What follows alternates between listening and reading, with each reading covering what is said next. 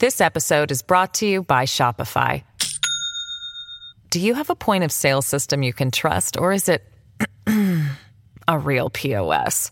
You need Shopify for retail. From accepting payments to managing inventory, Shopify POS has everything you need to sell in person. Go to shopify.com/system, all lowercase, to take your retail business to the next level today. That's shopify.com/system. We took it all. We brought them to our land. An endless night, ember hot and icy cold. The rage of the earth. We made this curse. Carved it in the blood on our backs. We did not see. We could not, but she did. And in the end... What will I become? Senua's Saga. Hellblade 2. Play it now with Game Pass.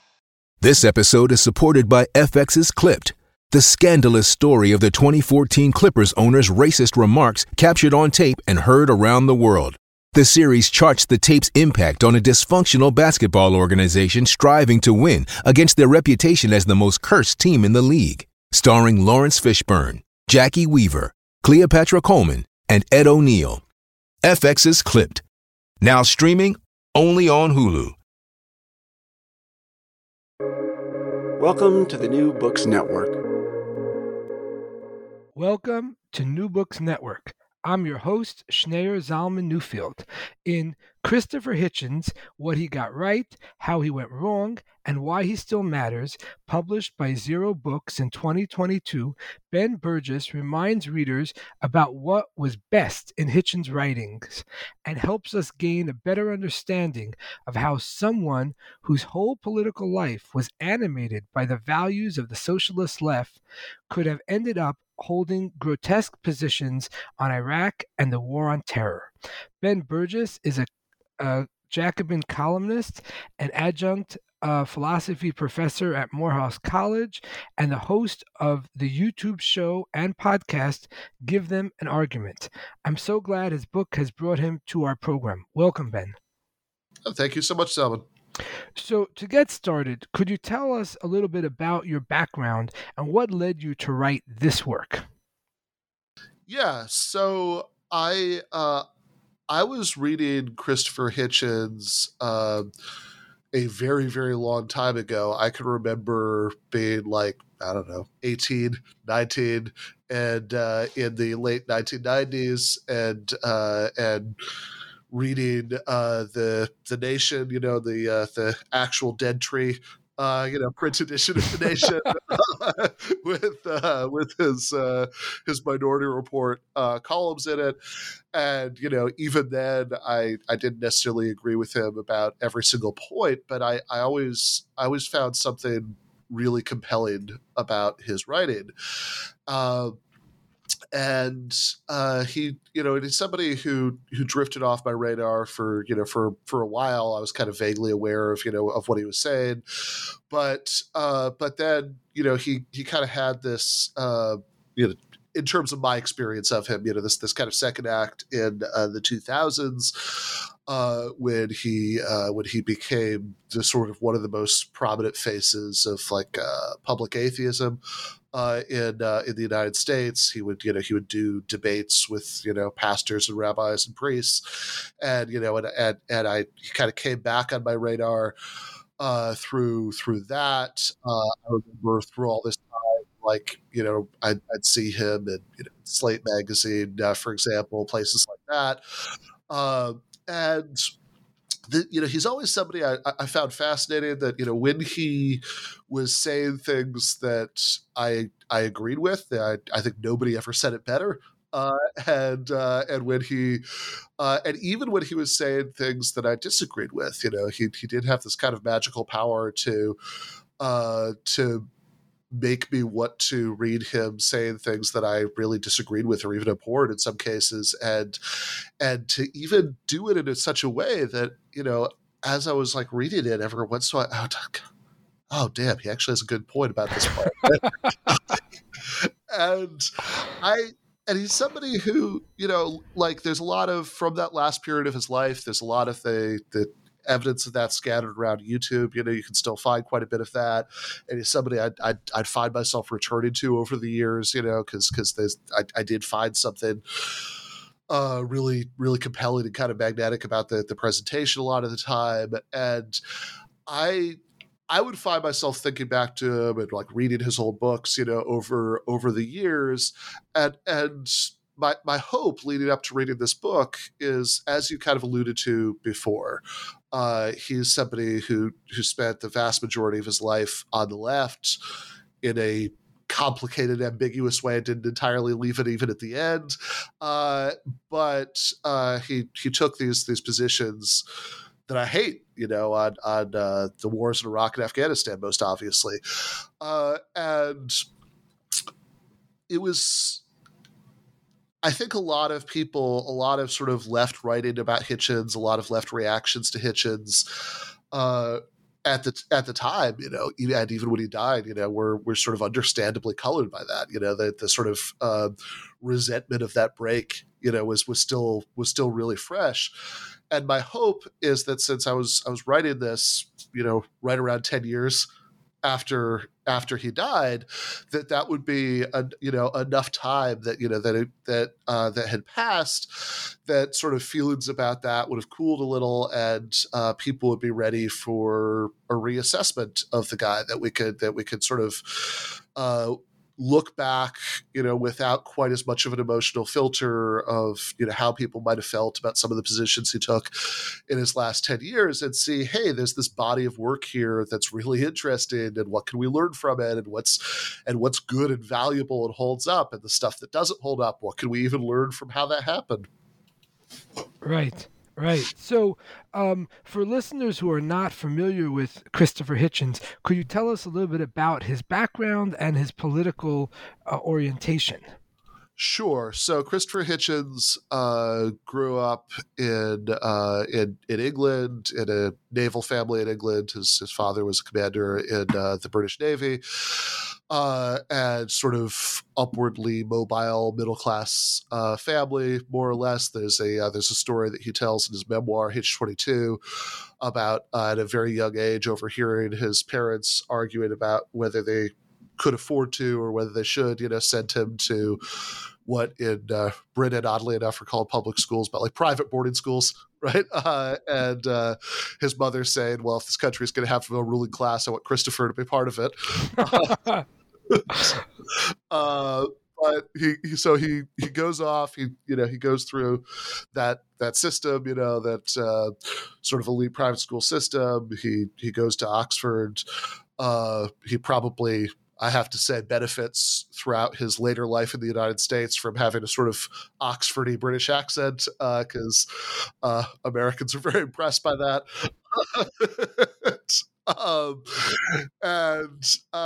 But while he is around the time he starts at Oxford, he becomes a committed socialist. He was already by this point a member of sort of the youth wing of the British Labour Party, the sort of mainstream like moderate left party in Britain, and he was very against the war in Vietnam, and he was sort of vaguely sympathized with like the left wing of the Labour Party, but he's recruited into this group called the International Socialists, which would later become the Socialist Workers' Party in the UK. And the important thing about these people is that they're Trotskyists, which means that they're people who were on the side of the Soviet dissident communist Leon Trotsky, who lost a factional struggle in the Soviet Union and was eventually assassinated. And these people, there are sort of range of views amongst people who come out of this tradition, but these people have a perspective, the International Socialists, on the Cold War, where they say a pox on both your houses, that, both sort of Soviet style authoritarianism and Western corporate capitalism are both bad, and they're not interested in taking sides in that conflict.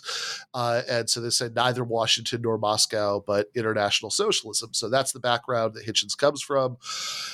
This is, remember, the mid to late 60s, when many people felt like there was sort of revolutionary tumult going on around the world, and who knows what could happen, where it could all lead. You have things like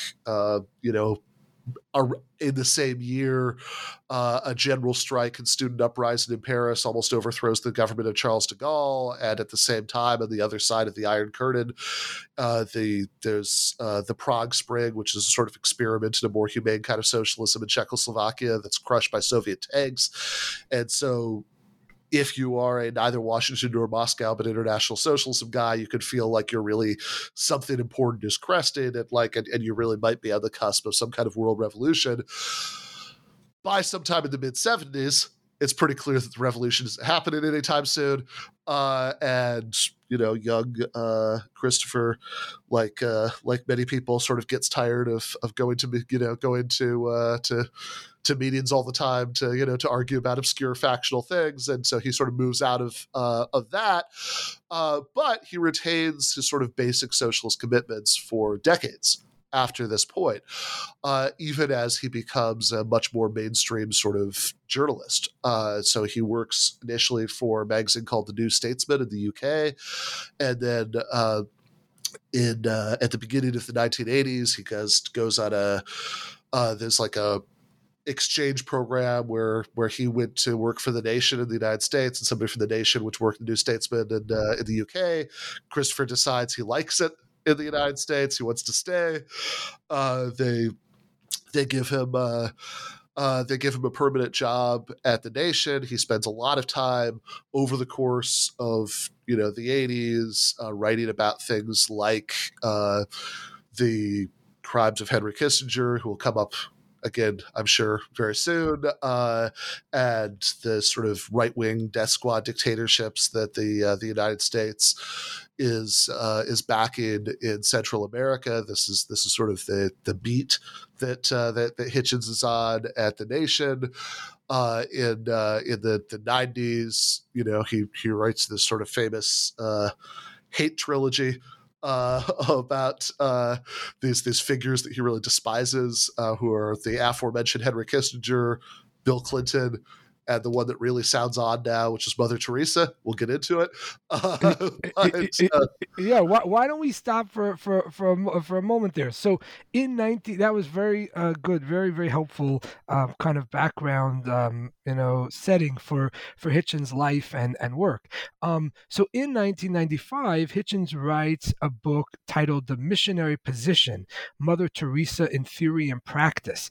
And man had a flair for titles. He really did. And I read it and found it fascinating. And the first thing that surprised me was that the popular perception in America, at least, of Mother Teresa is, even before she was canonized by the Catholic Church, was that she was, literally a saint.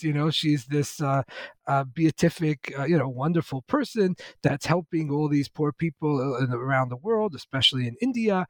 So what was Hitchens' problem with Mother Teresa, of all people? Yeah, right. Of all people, exactly. Yeah. I mean,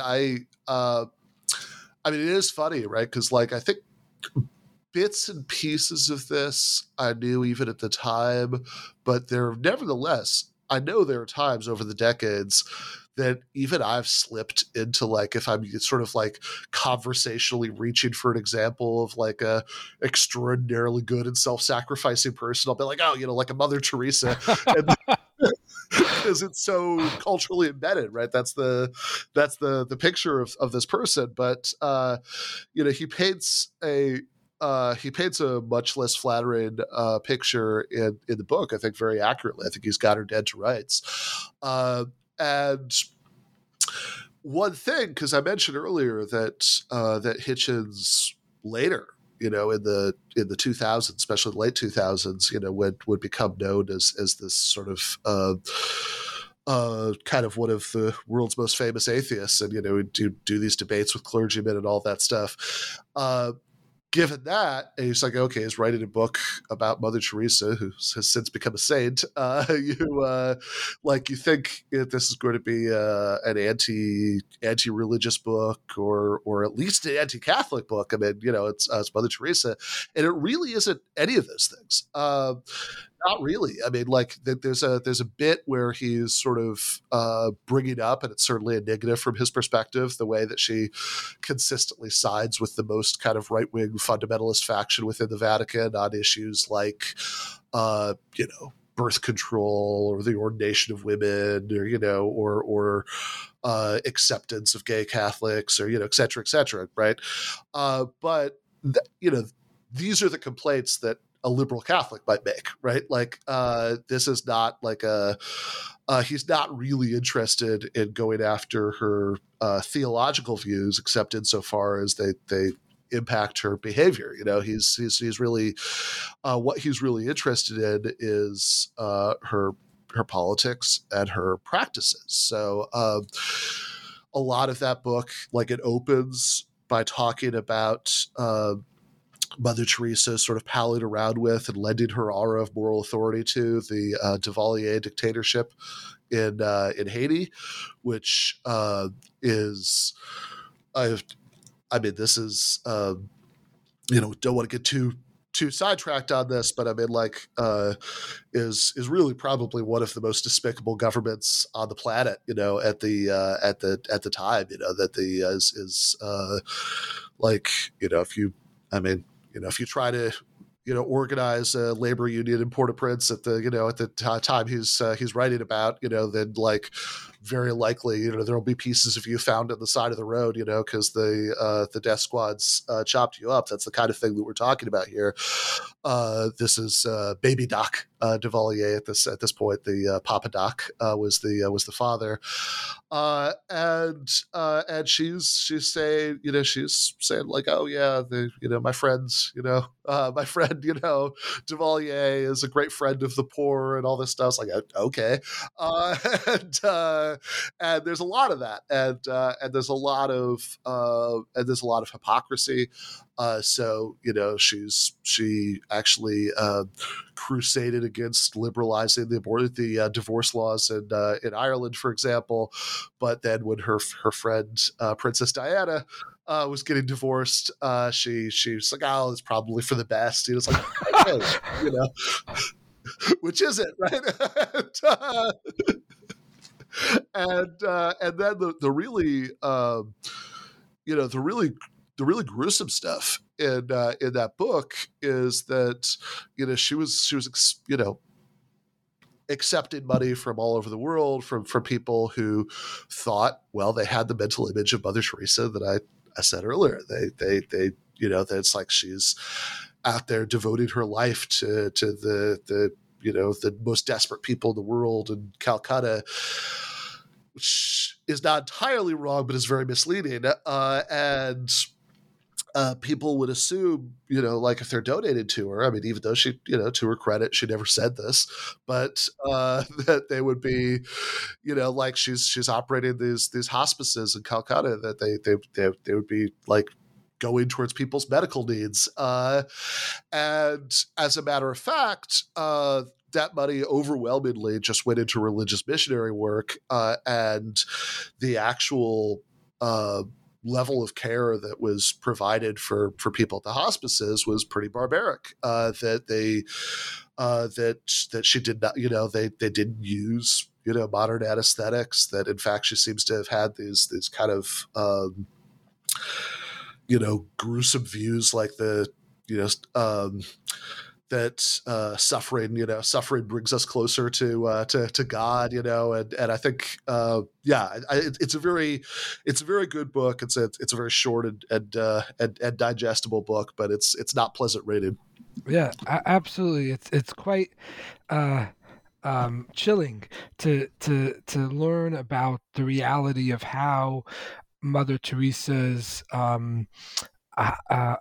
institutions actually operated in Calcutta, how she actually viewed these very poor, very desperate Indian people, and all of the religious aura, as you say, and all of the religious charisma that people associated with her, how she used that in very, very problematic ways.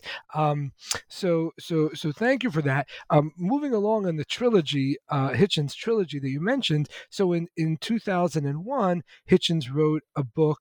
We skipped one. In 1999, Hitchens wrote a book about President Clinton. No One Left to Lie To: The Triangulations of William Jefferson Clinton. And again, obviously, there were many many conservative, politically conservative voices who were criticizing Clinton, and there were also maybe some liberal voices. Was there something distinct about Hitchens' critique of Clinton? Yeah, absolutely. And I think it's also worth putting this into some context about the time in which he's writing it, because for anybody who's listening who does know a little bit about American politics as they are in 2023, it's a very different landscape when he's writing this book, because this, in 2023, you have much more of a separation between a kind of resurgent socialist left that comes out of the two campaigns by Bernie Sanders for president, that is associated with various members of Congress. That there's there's the magazine that I work for, Jacobin, which is kind of the most maybe the highest profile sort of outlet of that, and there really wasn't anything equivalent to that in the 1990s when Hitchens is writing this book, which I'm emphasizing that because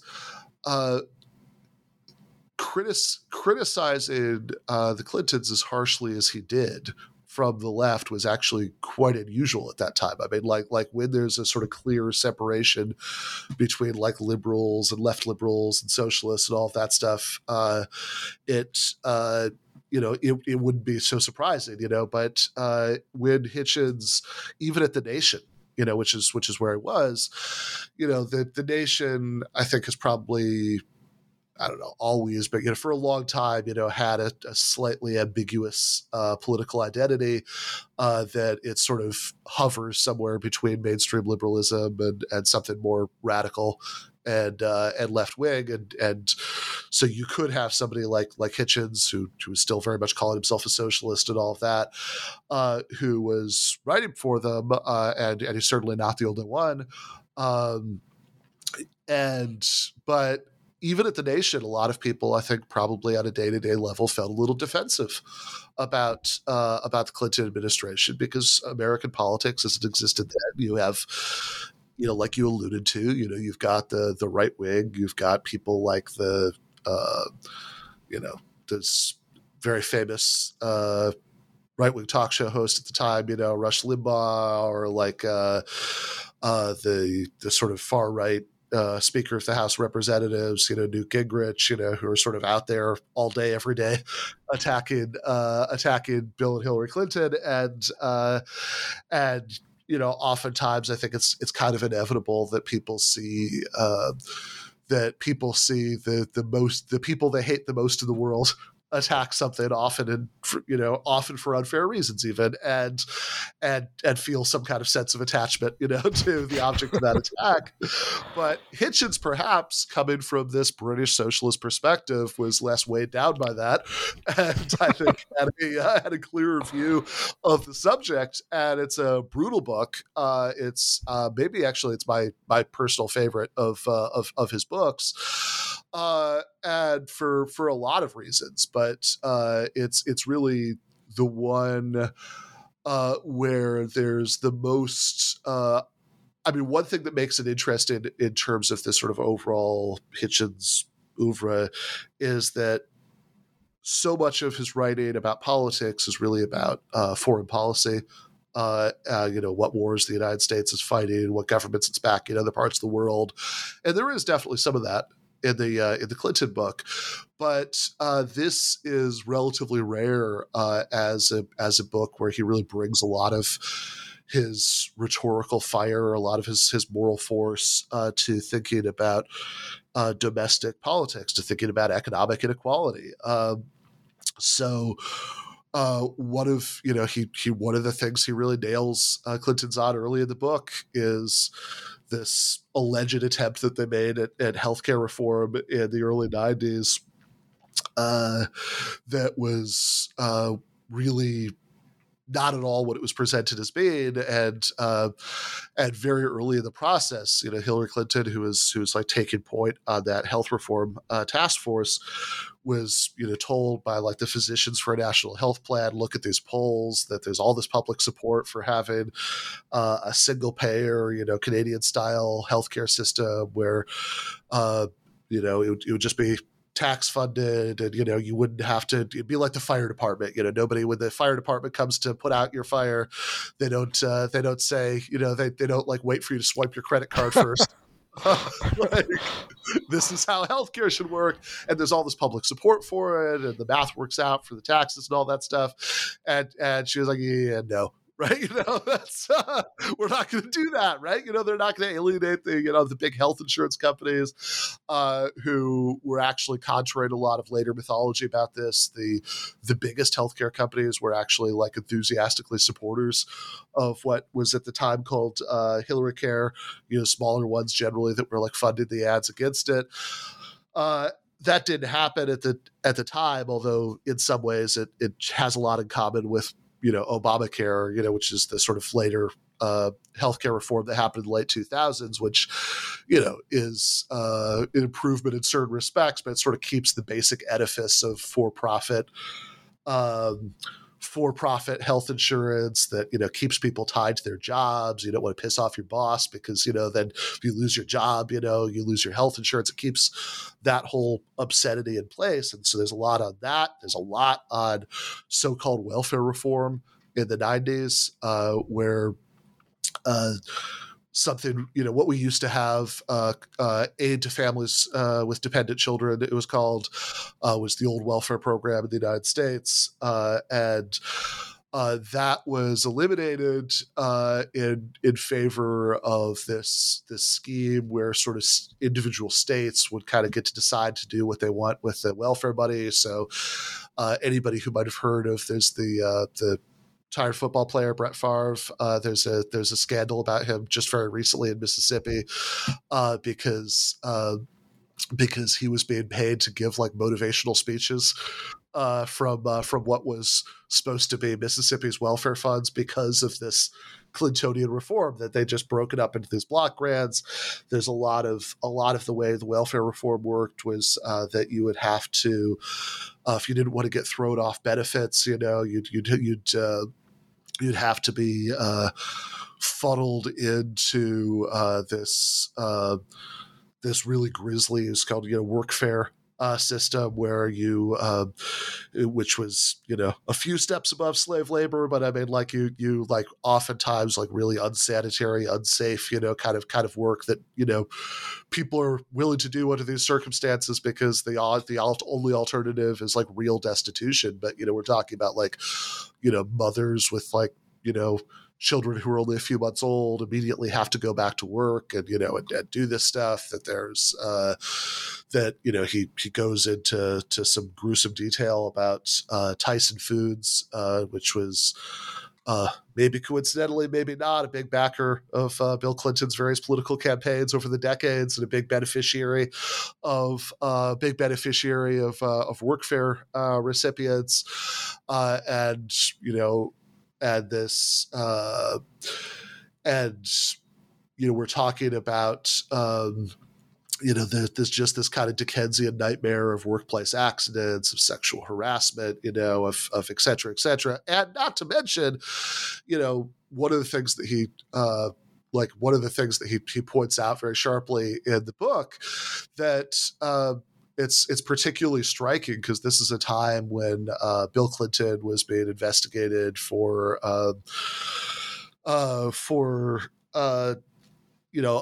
things like lying about a sexual relationship he had with a White House intern, which at the time the sort of prevailing liberal attitude was maybe just short of boys will be boys, but it was, say just who cares, right? Don't be a prude, which I think would maybe read a little bit differently in the Me Too era.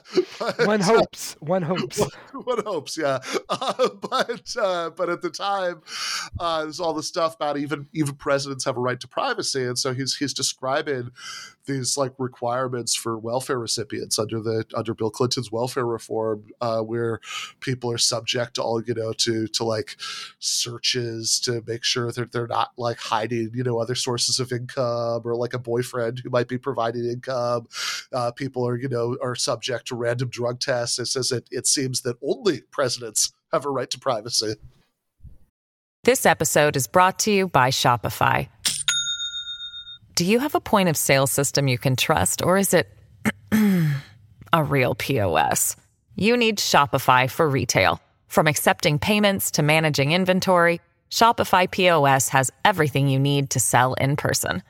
Go to shopify.com/system, all lowercase, to take your retail business to the next level today. That's shopify.com/system. We took it all.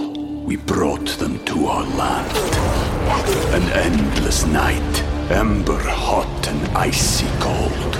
The rage of the earth. We made this curse. Carved it in the blood on our backs. We did not see. We could not, but she did. And in the end, what will I become? Senua's Saga.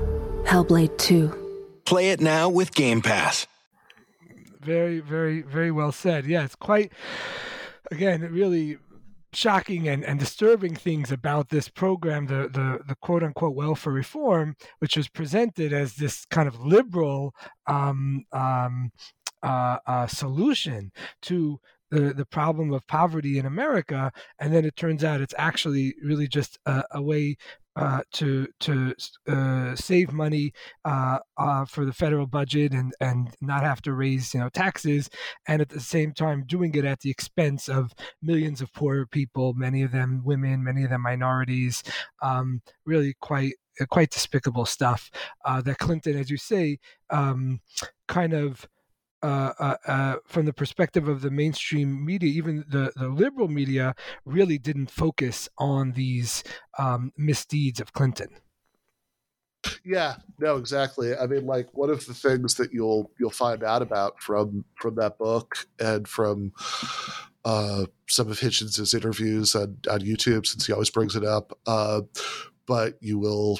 You could go many years of consuming liberal media in the 90s without encountering this fact, right? Is that there was a point. So Bill Clinton was the governor of Arkansas just before he was the president, and when he was running for president in 1992, he, like, this is a time period where politicians were really competing with each other in the United States to show who was like toughest on crime.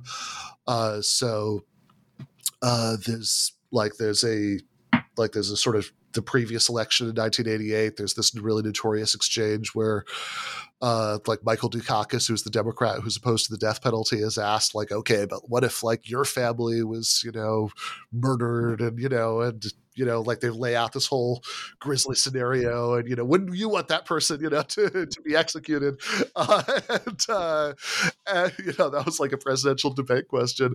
And so for similar reasons, in 1992, Bill Clinton wants to prove that nobody can out tough him on crime, and so during the presidential campaign, he actually flies back to Arkansas to personally oversee the execution of this guy, Billy Ray Rector, who is somebody who by the time he was executed, I think some of this is because of a gunshot accident, during the commission of the crime. But by the time he's executed, this is a profoundly mentally disabled person. In fact, I believe under the later Supreme Court ruling, several years too late to save Rector, it actually wouldn't have been legal to execute him anymore. But when he was executed, he assumed that the doctors were there to give him medical help, and he was helping them find a vein, for the lethal injection. This is and this is something that that Hitchens was really passionate about. This is you could find.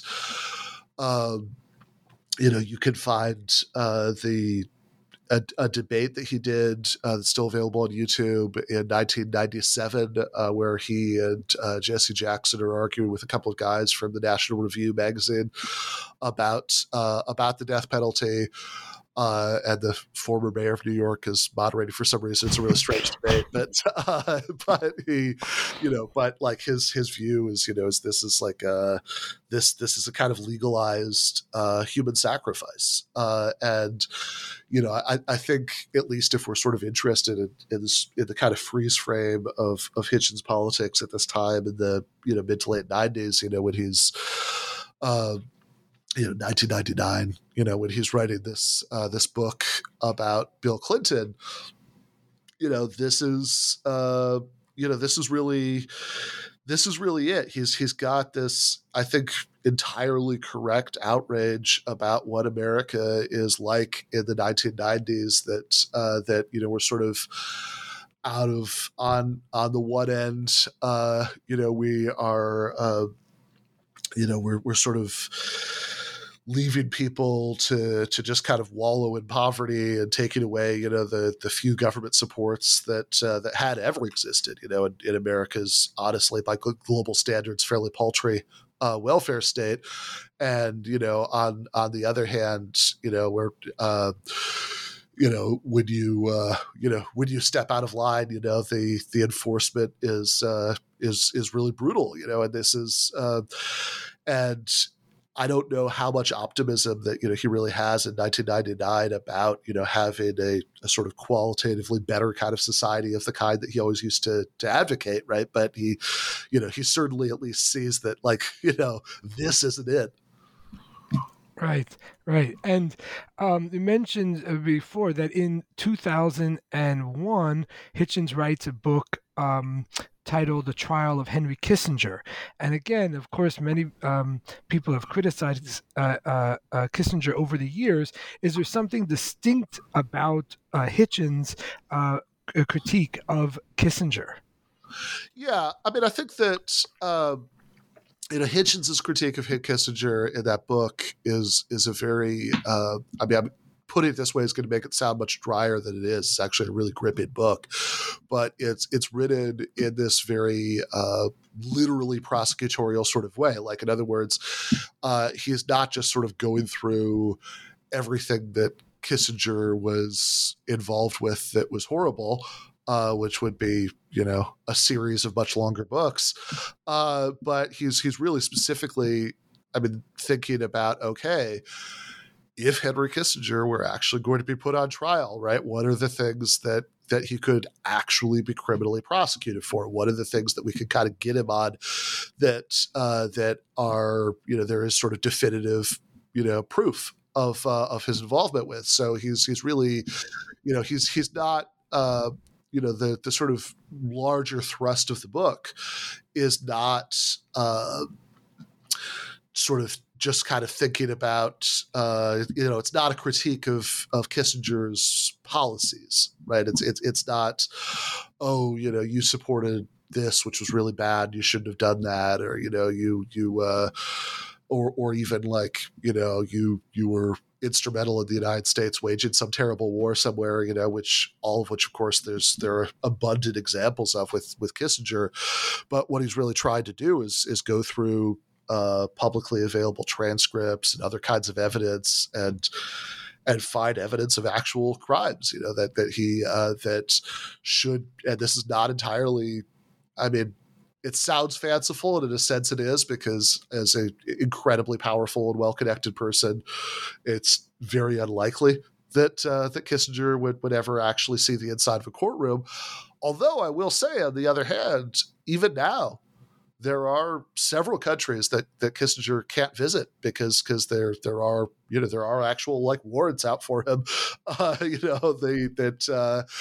would that he would that the police in those countries would be instructed to bring him in for questioning about things like, for example, in Spain, the Pinochet government in Chile's disappearance of multiple Spanish citizens in Chile, and what Henry might know about this, what light he might be able to shed on it, and so yeah, so I just mentioned Chile. I mean, this is one of the examples that you could actually find transcripts and discussions where internal discussions where Kissinger in his various roles, I think at that point as National Security Advisor, I don't think he was Secretary of State yet, under Nixon, was like literally talking about assassinating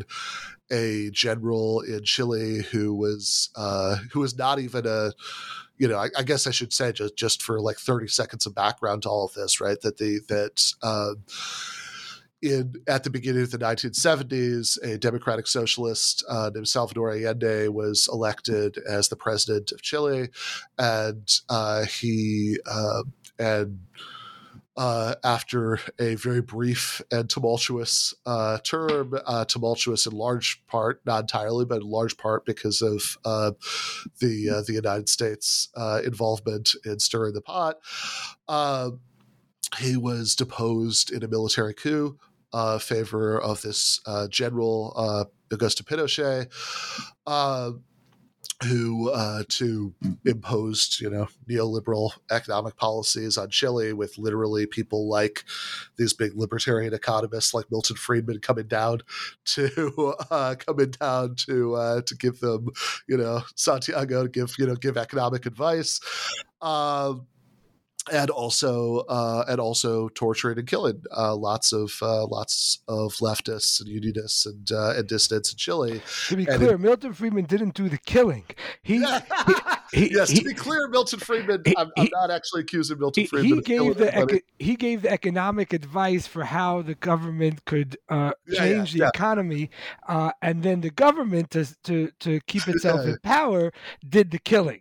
Yes, okay, yes. just so we're clear. I've actually, I actually do very, very slightly know Milton Friedman's son, David. I did a debate with him about capitalism and socialism once. To be clear, David, I'm not accusing your dad of killing anybody in Chile. I am accusing him of giving economic advice to a really awful person. But in any case, terrific. Okay, now that we've got that out of the way, we can continue. Got that out of the way, yeah. It's so in the lead up to these events, there is like tangible documentary evidence of Kissinger talking in these national security meetings, in the White House about. Yes, exactly. Right. This is the Nixon White House. I'm not sure if the president is literally in the room at this point or not, but they have about killing this general in Chile who was not even a socialist, but was somebody they were like fairly sure wouldn't go along with a military coup, and that's on record. There are places, and similarly, you could find him talking about in these about very specific like things that you could actually prosecute as war crimes in when the Nixon administration bombed Cambodia in the sort of late stages of the war in Vietnam, which Americans refer to that as the secret bombing of Cambodia. I don't think it was a very secret to the Cambodians, but they just had to look up. Yeah, exactly right. It was kept secret from Americans, and the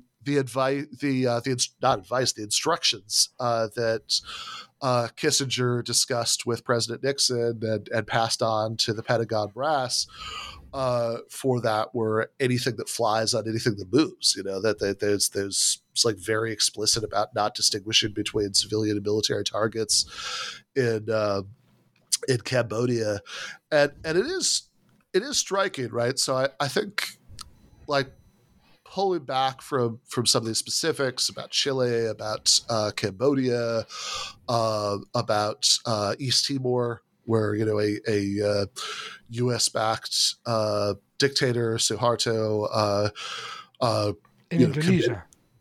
In Indonesia, right? So Indonesian dictator Suharto occupied East Timor, committed,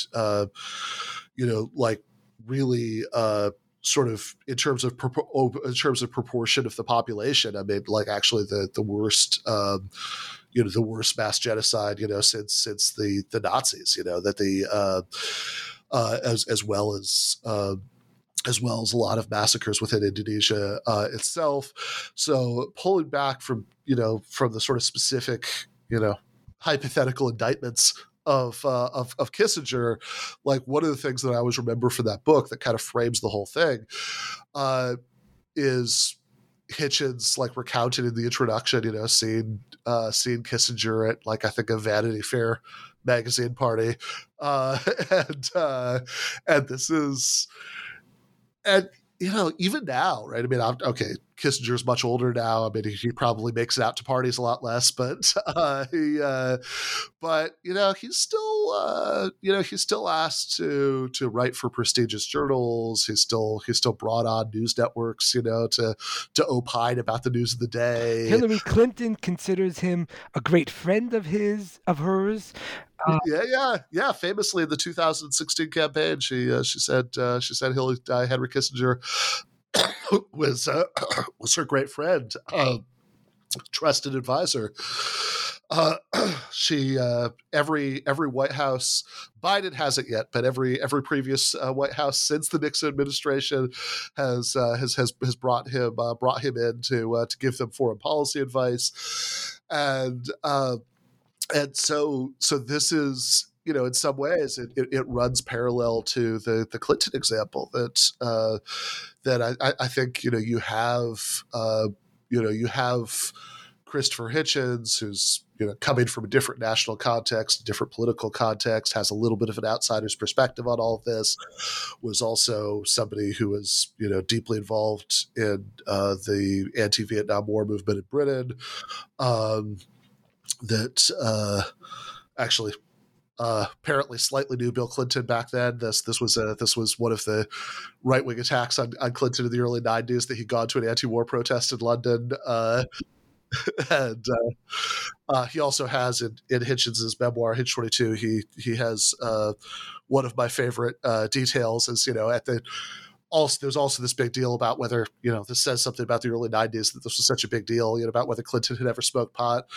And he infamously tried in classic Clinton fashion to split the difference and said that he didn't inhale. So he smoked it, but he didn't inhale it. Hitchens' claim is that Clinton was telling the truth about never inhaling marijuana. He said he preferred edibles. But but you see, but it's like, it's like you see Kissinger at a Vanity Fair party is like, who's this, like, sort of like dumpy guy with this, like, these, like, stale jokes who everybody's gathered around. Surely this isn't the person who's involved in, overthrowing democratically elected governments overseas and, in indiscriminate mass bombing campaigns and disappearances of, inconvenient priests and journalists. Nope, that's the same dude.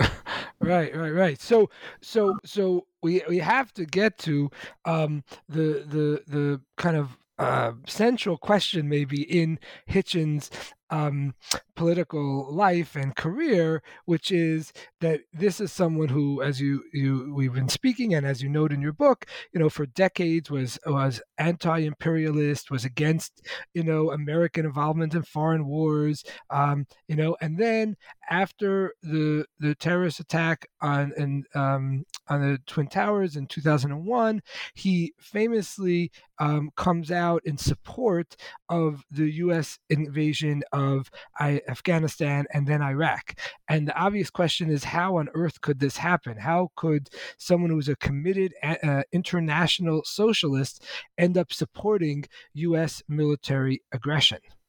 Yeah, how do we go from neither Washington nor Moscow to Washington after all? Yeah, right. So this is one of the big questions I was trying to answer in the book.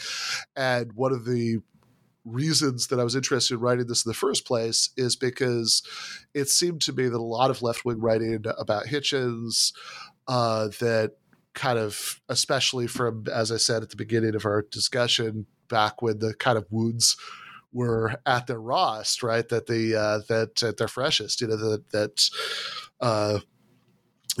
like obviously, you have somebody who's in some cases a friend, a comrade, has like gone off in this direction that you find abhorrent, right? And you experience it as a betrayal, and you're sort of very prone towards the least charitable imaginable explanations of what happened here. It's like, oh, maybe he just liked the spotlight. Maybe he was just like selling out so he could like go on CNN more.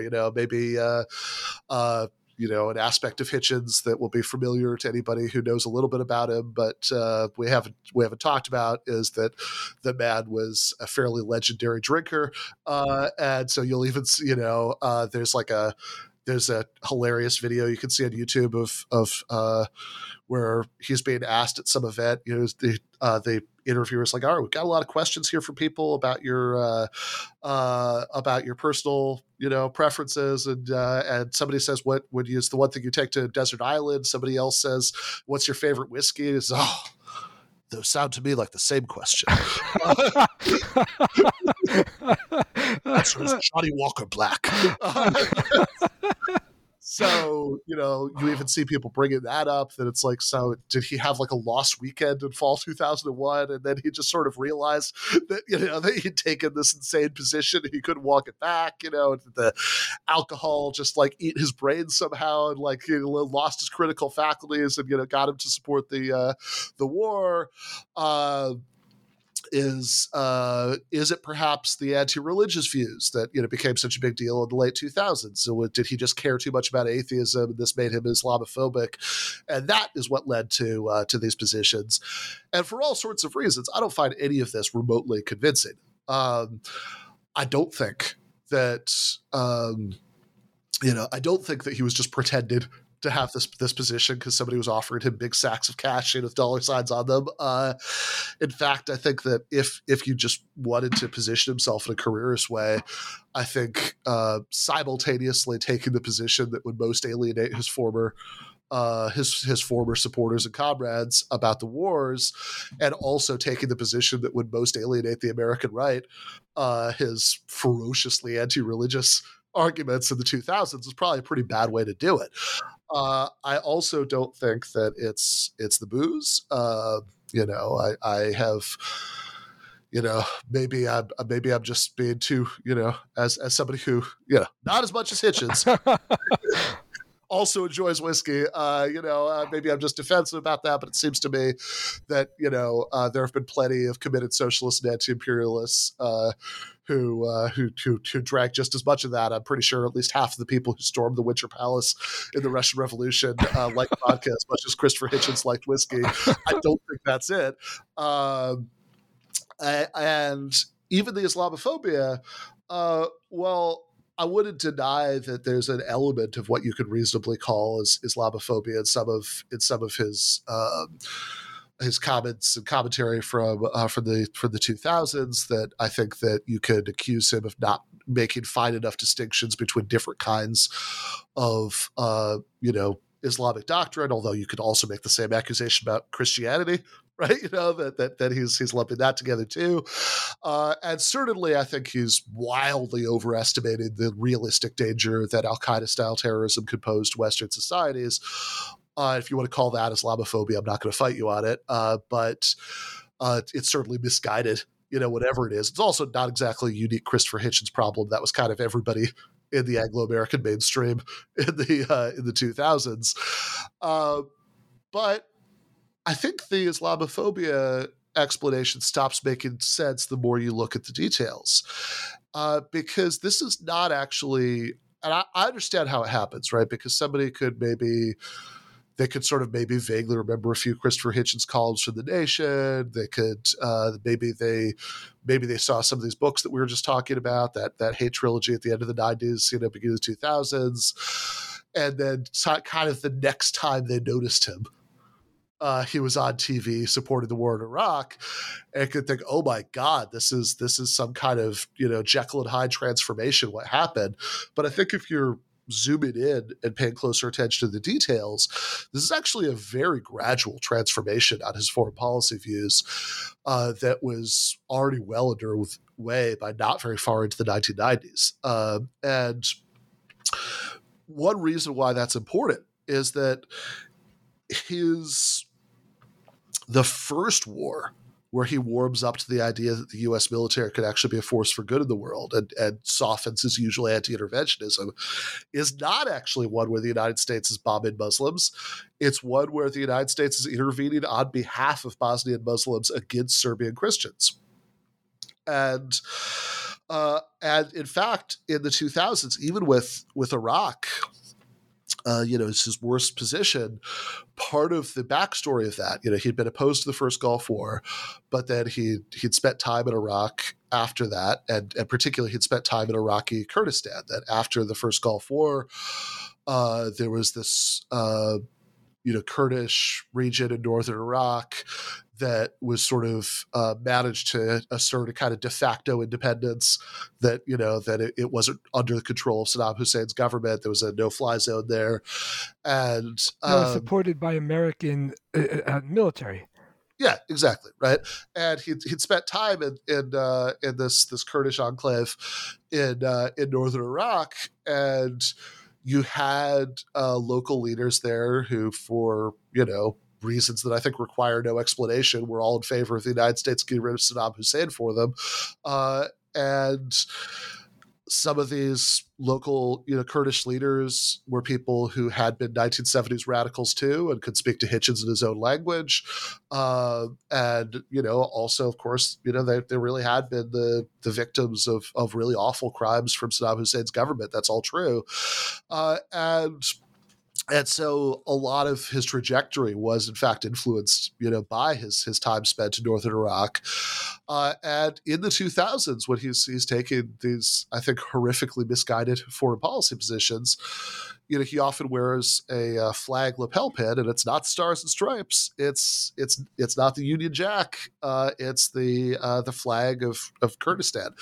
And this is an overwhelmingly Muslim nation. I mean, a relatively secular one, but a overwhelmingly Muslim nation. So this too, I think, makes me think that Islamophobia is a huge oversimplification. So if it's not Islamophobia, it's not just selling out or liking the limelight. It's not that bottles of Johnny Walker Black should come with warning labels that they might make you support neoconservative foreign policy. then what is it? And I basically think it's two things that come together by the end of the 90s, and especially after the 9/11 terror attacks, both of which are really about the sort of long-term effects of the end of the Cold War. That one of them is that Hitchens has sort of lost faith in the socialist project, that even though he was never a supporter of the Soviet model of what a post-capitalist society would look like, and he wouldn't even think of it that way exactly. It's still true, I think, that when the Cold War was going on, when so much of global politics was defined by this clash between systems, they sort of basic questions about how to organize a society felt like they were on the table, that they were like being meaningfully contested. And even if your position was door number 3, right? None of the above, that still felt like a sort of live position in a way that it really didn't in the 90s. I mean, the 90s is a time of like, in fact, it's kind of hard to remember now, but like just tremendous ideological triumphalism, that Francis Fukuyama wrote a book called The End of History that sort of, which, very few people read the book, but, the title sort of sloganeeringly kind of summed up the way a lot of people felt about this, that of course there would still be historical events, but like these sort of big questions about how to organize a society were just over. Liberal capitalism had won, and the old, you just had to sort out the details now. Margaret Thatcher in the UK, had this famous phrase, Tina, there is no alternative, that they're just like this advanced kind of rapacious neoliberal capitalism, that we had then, that was just it. That's all that was on the table. She famously said once that she was asked what her greatest accomplishment was, and she said New Labour, meaning that the Labour Party drifted in her direction economically. It's like really the sort of Tony Blair. Yeah, Tony Blair, exactly. Yeah, deepest side of her of her ideological triumph, and so under these circumstances, I mean, calling yourself a socialist in Washington D.C. in the 90s, it was like I don't know, you might as well. It's like almost like a charming eccentricity, right? You might as well say like I'm a supporter of the restoration of the Bourbon dynasty in France. It's like, oh, okay, right? Good luck with that, right? And I think over the course of the 90s, he has Hitchens sort of, even though he's like rhetorically, right, he's still saying oftentimes even very radical socialist things. I think as he sort of admitted when he reflected back on it later in his life, I think he sort of had a harder and harder time taking it seriously as like a live, viable political possibility. That he actually admits in Hitch 22 that he always used to go on PBS, and the host would ask him, "Oh, Christopher, are you still a socialist?" And like half the reason he was still saying yes is because he didn't want to give that guy the satisfaction of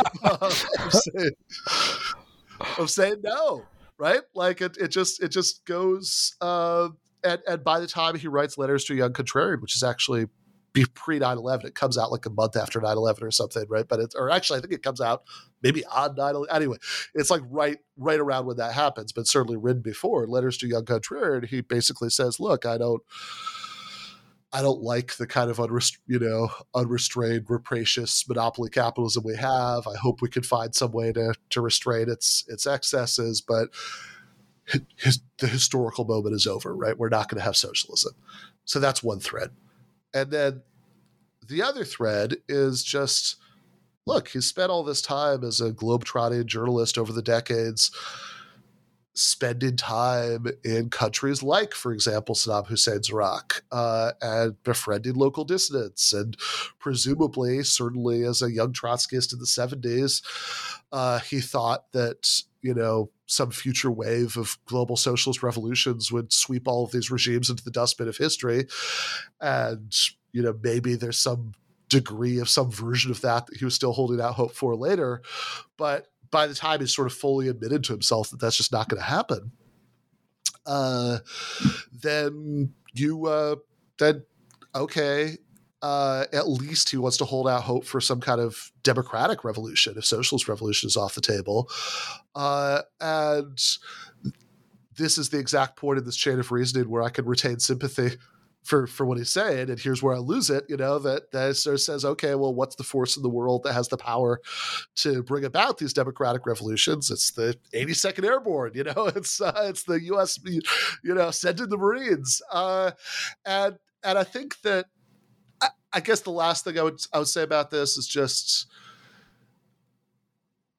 both of these factors are about sort of post-Cold War disorientation, and I think it is really important that the kinds of wars that the United States are fighting do seem at least superficially really different. That, in other words, look, I think that there's a pretty considerable echo of the Nixon-Kissinger approach to Cambodia in like the shock and awe bombing of Baghdad. I think that there's, I think that, the sort of pretensions of being interested in spreading, democracy, mean about as much in these later wars as they do in the Cold War.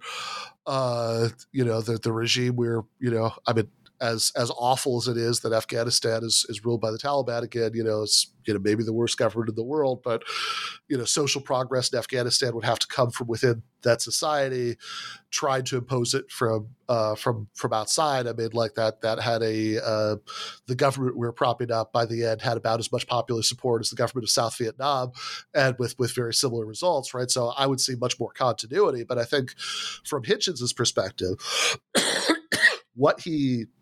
so much of what he hated the most about like what Reagan, for example, was doing in the 80s was that we were propping up these right-wing dictators and death squads in Latin America. And if George W. Bush had been fighting wars against like peasant communist revolutionaries like LBJ had in Vietnam, or like Reagan had in Nicaragua for that matter, in a way, right? And then I don't think Hitchens ever would have been able to bring himself to support that. But I think when he starts to see the kinds of enemies we're fighting in the 90s and 2000s, I mean, Slobodan Milosevic and this like right-wing ethno-nationalist government in Serbia, the Taliban in Afghanistan, Saddam Hussein's Ba'ath Party in Iraq, he'd say, look, which do these look more like?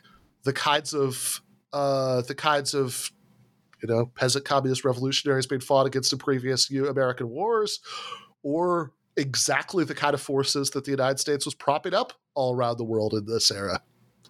So if the empire is going to, is going to, like there's a point actually in one of in a debate that he did in the 2000s with his brother Peter Hitchens, who's a really interesting character because he's like the photographic negative of Christopher, because he's like very deeply religious and a conservative, but also kind of an isolationist about foreign policy.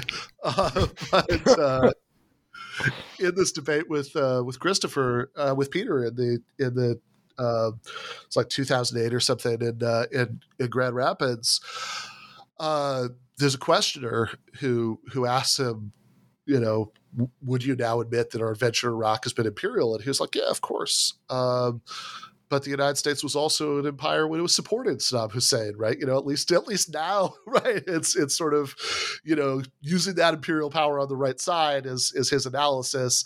I think that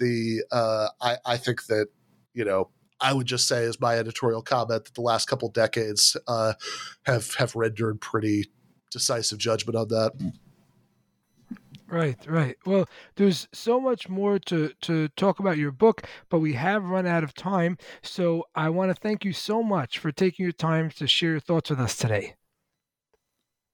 Yeah, thank you so much for having me. That concludes our program. Thanks for listening and have a great day.